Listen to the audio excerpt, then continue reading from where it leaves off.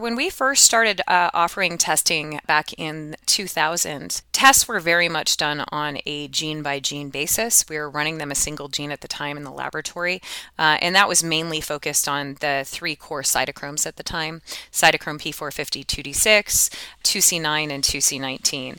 So when we first started offering it, it would be like, oh, you had a bad reaction to Paxil. That is metabolized by 2D6. Let's do a 2D6 test. And they were definitely very drug gene pair oriented. At this point, most laboratories that are running tests are doing multi-gene panels that include a very long list of both cytochromes as well as some receptor and transporter genes that we have more information on.